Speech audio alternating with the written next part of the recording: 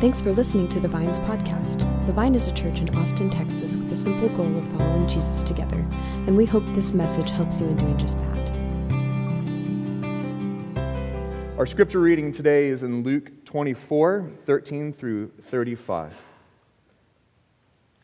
Now that same day, two of them were going to a village called Emmaus, about 7 miles from Jerusalem. They were talking with each other about everything that had happened. As they talked and discussed these things with each other, Jesus himself came up and walked along them, but they were kept from recognizing him. He asked them, "What are you discussing together as you walk along?"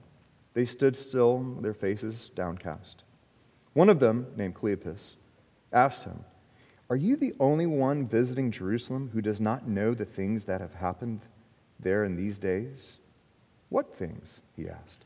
"About Jesus of Nazareth," they replied. "He was a prophet, powerful in word and deed before God and all the people. The chief priests and our rulers handed him over to be sentenced to death, and they crucified him. But we had hoped that he was the one who was going to redeem Israel. And what is more, it is the third day since all this took place. In addition, some of our women amazed us. They went to the tomb early this morning, but did not find his body. They came and told us that they had seen a vision of angels who said he was alive. But some of our companions went to the tomb and found it just as the women had said, but they did not see Jesus." Jesus said to them, "How foolish you are, and how slow to believe all that the prophets had spoken. Did not the Messiah have to suffer these things to then enter his glory? And beginning with Moses and all the prophets, he being Jesus, explained to them what was said in all the scriptures concerning himself. As they approached the village to which they were going, Jesus continued on as if he was going farther. But they urged him strongly, 'Stay with us, for it is nearly evening, and the day is almost over.' So he went in to stay with them. When he was at the table with them, he took bread, gave thanks, broke it, and began to give it to them. Then their eyes were opened, and they recognized him. And he disappeared from their sight. They asked each other, 'Were not our hearts burning within us while he talked with us on the road and opened the scriptures to us?' They got up and returned at once to Jerusalem. There they found the 11 and those with them assembled together and saying, 'It is true, the Lord has risen and has appeared to Simon.' Then the two told what had happened on the way and how Jesus was recognized by them when he broke the bread." This is the word of the Lord. We are in the season called Eastertide, and for me this was a realization this past year that Easter is not just a day, it's actually a season. It lasts 50 days, longer than Lent, 50 days of the season called Easter. And if we're honest, we know that we need it to be more than just one day, because in our life, resurrection rarely happens in one day. For life to explode from darkness and from death, usually it takes longer than a day. And so we have lived with this as a community for these past weeks. This morning will be our last sermon in this series. So just to recap what we've done together, we celebrated Easter as a community. Then we looked at doubting Thomas, and we talked about how doubt and resurrection usually go hand in hand for us. Last week, Andrew gave a great sermon about the theme of Easter and exile. And then today, we're going to look at this story that's commonly referred to as the road to Emmaus. This story is about two people's journey and about how Jesus meets with them there. They are returning from Jerusalem. They're completely heartbroken and disoriented. They had just witnessed their master crucified publicly on a cross, and he was buried in a tomb. I mean, think about how unbelievably traumatic that would be. A friend that you have walked with for years, a loved one, not only someone that you respected and had hope for, but also just a loved one, publicly murdered and tortured unjustly. How much confusion would you have in your hearts and minds as you leave that place, wondering, what in the world was this about? Jesus was full of power. He had authority. How did he just lay down his life like that? And then with his death was also the death of all your hopes, your dreams, your future. But then something happens in the midst of that darkness. Something happens, and it's called Easter. Early that very same morning of Easter morning, the same morning that these women found this tomb and had this encounter with the angels, they told the men, and the men didn't know what to do with their testimony. And so these two disciples did what many people did after Jesus died. They wanted to go back to their old life. Many times that's what happens when our hope is dashed. We just return to what's familiar. And so here they are making this 7-mile journey back to Emmaus. Their home is what we are led to believe. And these two disciples on the 7-mile journey, their hearts and minds are flooded probably with confusion, fear, and sorrow, probably some regret.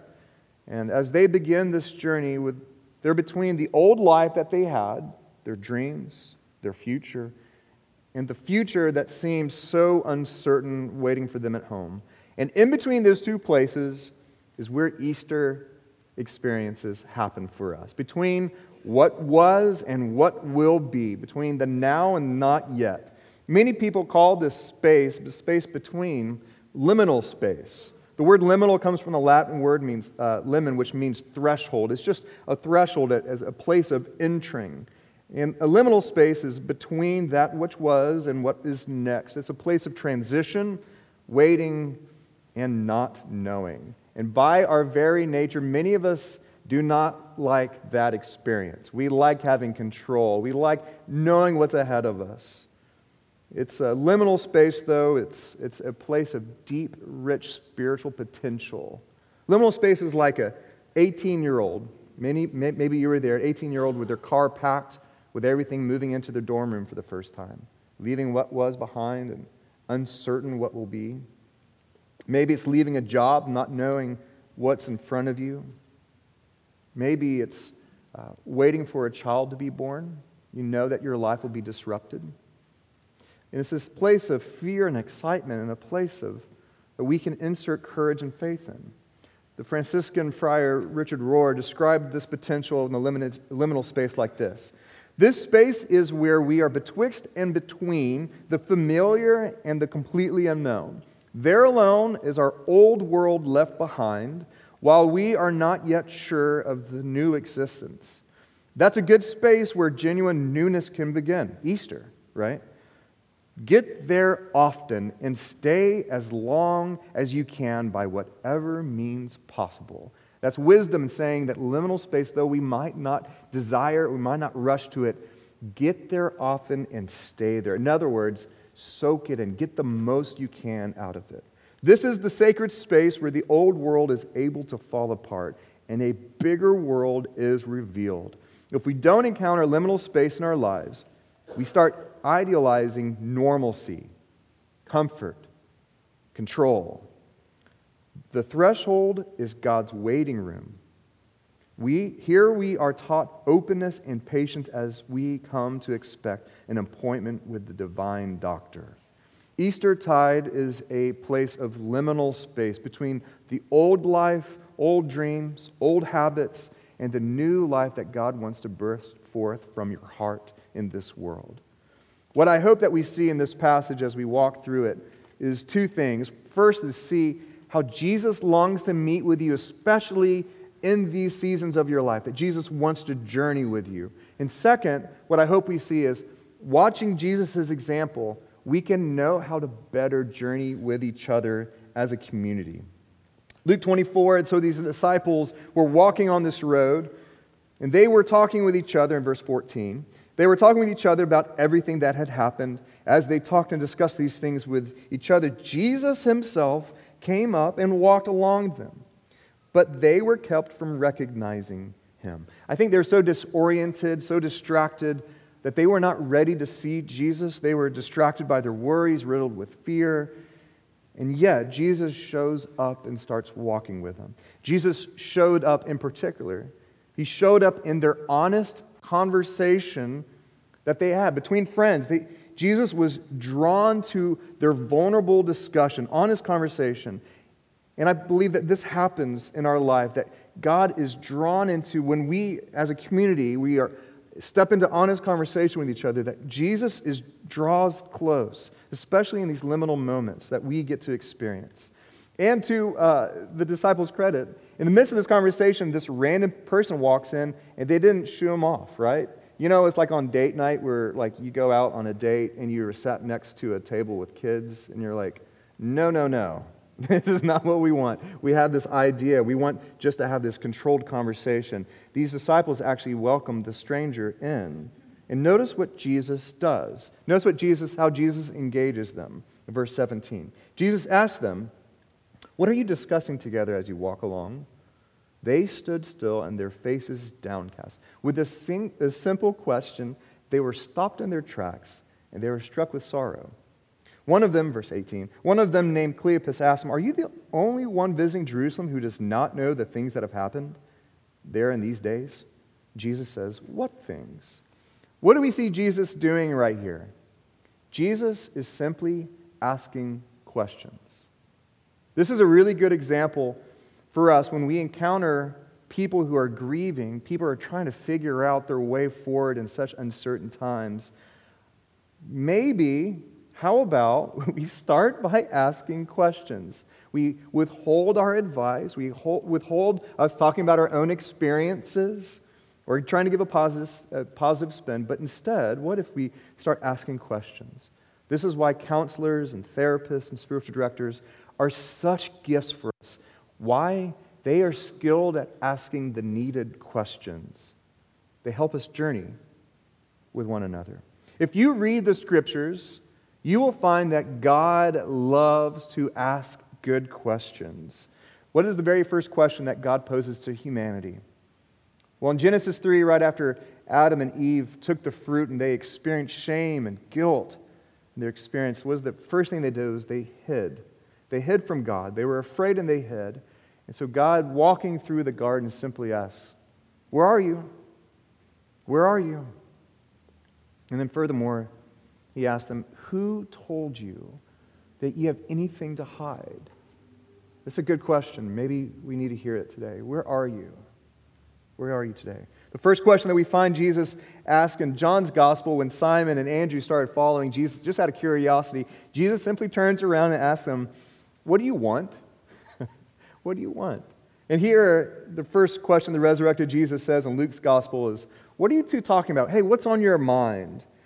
I saw recently that Jesus, someone counted it up, they went through the Gospels, they found this, that Jesus asked others 307 questions. He was asked 183, and he directly answered only 8 of them. Isn't that just absolutely astonishing? Why would the God of the universe, the creator of all things, the one who actually knows big T truth, the only one who knows big T truth, why would He spend so much time asking questions and very little time answering people's questions? Well, we know this, that questions draw out our heart. Questions, a good question is like a key that can unlock a door into this unexplored world. And you've probably experienced this. My mother was really good. She was really good at asking good questions. And all of a sudden, this beautiful conversation would open up. A single question can open up an unexplored world in someone's heart and mind. We see Jesus here. He's wanting them to open up their hearts and minds, what's going on deeper. And we can learn from this, especially parents. I know, for example, now this is not autobiographical. It's important because my daughter, I have a couple teachers of my daughter are here, but let's just imagine my kid comes home, throws down her backpack and just declares, "I hate my teacher. I hate my teacher." I know, sorry, Joe. What do you think would be the first response that would come naturally out of me? We don't hate people in this home. Hate's a strong word, right? Like those are the things that naturally come out. But what would happen if I said that to my daughter Dylan? "Hey, we don't hate in this home." What do you think she would do? Like open up? No. She'd close off, get defensive, maybe retaliate or something like that. But she would definitely not open up. What if instead of me like dealing with her language and lack of respect of her awesome teacher, what if instead I go, "Man, it sounds like you're really angry. Like, what's going on? What happened? What did Miss Jill do today? Is she throwing things again? Is that what happened?" And all of a sudden, the posture of this conversation opens up where all of a sudden, perhaps my daughter she was giving a bid for me to ask. And I think so often, especially when it comes to our religious life, this is the truest thing I know about God, is God does not care as much about your behavior as He does knowing your heart, drawing out your heart. God wants you to know that He knows every single bit of you.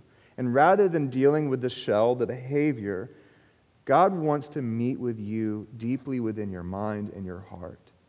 So I think this is in part why Jesus spends His time asking questions.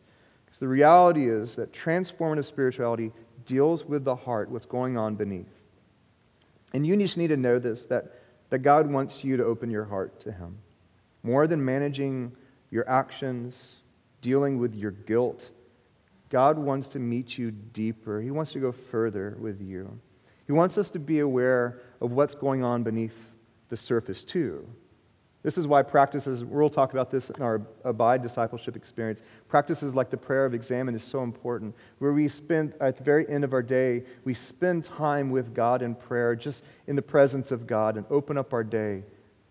What happened today?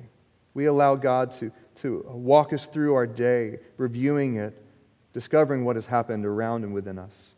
Even now, I wonder if God would want to walk next to you right now as you're journeying from here to there and ask some of the same questions. Where have you been? Can I just stop you? What do you really want? What's on your mind? What's on your heart today? For these two disciples on the road, Jesus' question caused them to stop and retell the story of Jesus, who He was. That He was a prophet, powerful in word and deed, and was put to death on the cross. But then they share even more than just like the events. They start sharing what's going on inside. In verse 21, but we had hoped that He was the one who was going to redeem Israel. And what is more, it is the third day since all this took place. Notice the finality in their words, that the story is over with. Hope is gone. Redemption's gone. There's just nothing but confusion now. In addition, some of our women amazed us. They went to the tomb earlier this morning and didn't find His body.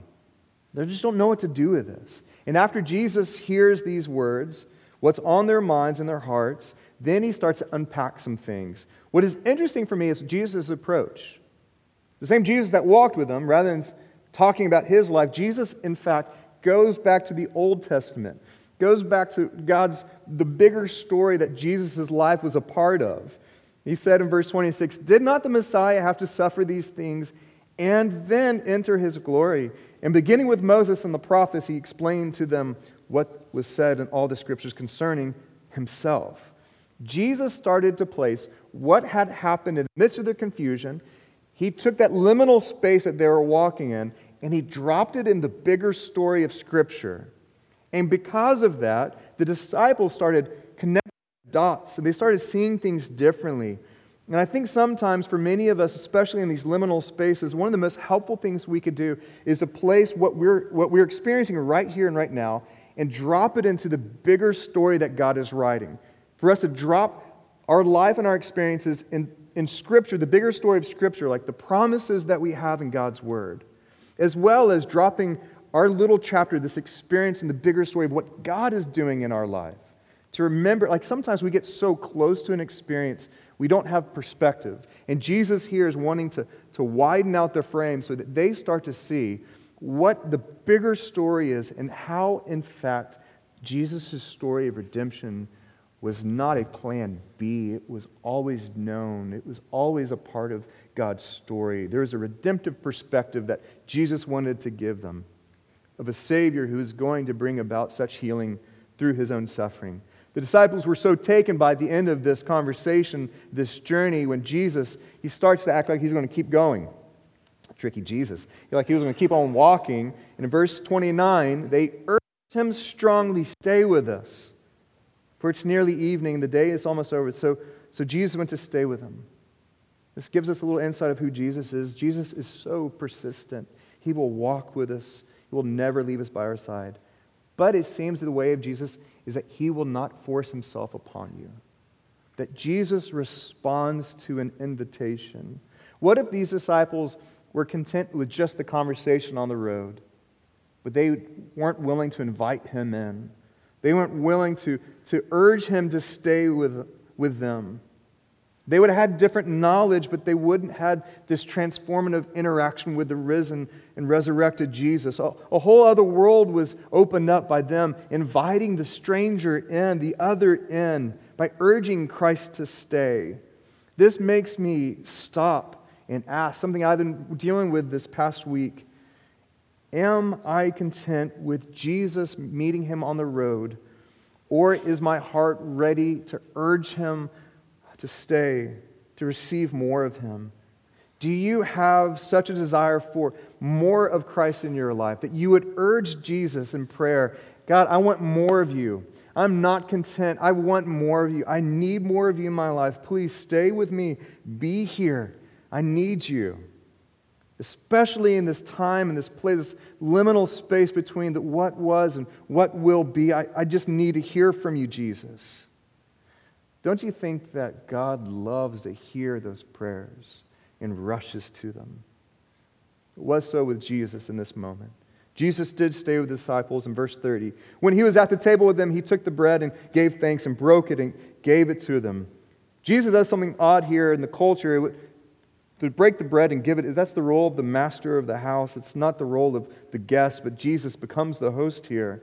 And it's something about this moment that allows the lights to turn on. When Jesus did this, verse 31, then their eyes were opened and they recognized him, and he disappeared from their sight. They had seen Jesus break bread many times, give thanks, give it. They've seen him do that probably around the table countless times. They've also seen Jesus do that when he fed the 5,000, the same thing. Took the bread, thanked the Lord for it, broke it, and gave it. But he also did it the night of his betrayal. And something about seeing Jesus do that. It was the moment where they saw clearly. And I just wonder, when Jesus broke the bread around that table, and all of a sudden their eyes were opened, the face of these two disciples with astonishment that there's Jesus. And I think Jesus, with this grin of disrupting the story that they thought was over, and in a moment the bread hits the plate and Jesus is gone. And these disciples were left there, awestruck, hearts pounding, when they realized this stranger was in fact the risen Christ, that this liminal space was in fact sacred ground. Verse 32, they asked each other, were our hearts not burning within us when he talked with us on the road and opened the scriptures to us? These men wondered, were our hearts not burning when we remembered the bigger story, when we remembered that there is still hope? And I love this. Though it was night, they were so compelled. They had the 7-mile journey back to Jerusalem. They couldn't wait for morning. They started running back to Jerusalem. Why? The story wasn't over with. Christ had met them there in this liminal space and transformed it, gave it hope, sent them on with a mission that despair could be burned by Christ's presence. And I love that idea of them running back to Jerusalem, saying that the story was not over with. Vine community, I just want us to learn this week from the example that we have here from Jesus of how to journey with each other, how we can, as a community, walk with each other. I know we take community seriously. We spend a lot of time with each other. And I just want to say that community won't transform us. It's having Christ in the middle of our community will transform us in the way that Jesus wants. And I think when we see passages like this and we live into it, this is the way in which we put Christ in the middle of who we are as a community. And so I want us to leave this message and leave this place this week looking at ways that we can enact what we see in Jesus through this story. This story teaches us how to keep Christ in the middle of our journey together. And how does this story teach us that? Real quickly, just to recap it, Jesus is drawn to honest and vulnerable conversations. God is there. Jesus unexpectedly shows up in our life from the stranger or the other. Jesus might come in the form of the other in your life. Welcome them. Draw out what is deeper with meaningful, intentional questions. Place our experience and suffering in the larger story of Scripture, the larger story of what Jesus is doing in our life. And fifth, invite Christ into our life with urgent sincerity. God, we want you to stay here. We need more of you. I believe as we do this as a community, as we do this, do not be surprised if your hearts and your souls begin to burn with God's unexpected presence. Wherever you are in your journey, wherever you are between what was and what will be today, just know that Christ is with you. That Christ is with you. And I hope that you today, though you might feel like you're alone on your journey, that you would know that there is a Redeemer who's walking by your side, who wants to give you a different outlook, who wants to set your heart ablaze again.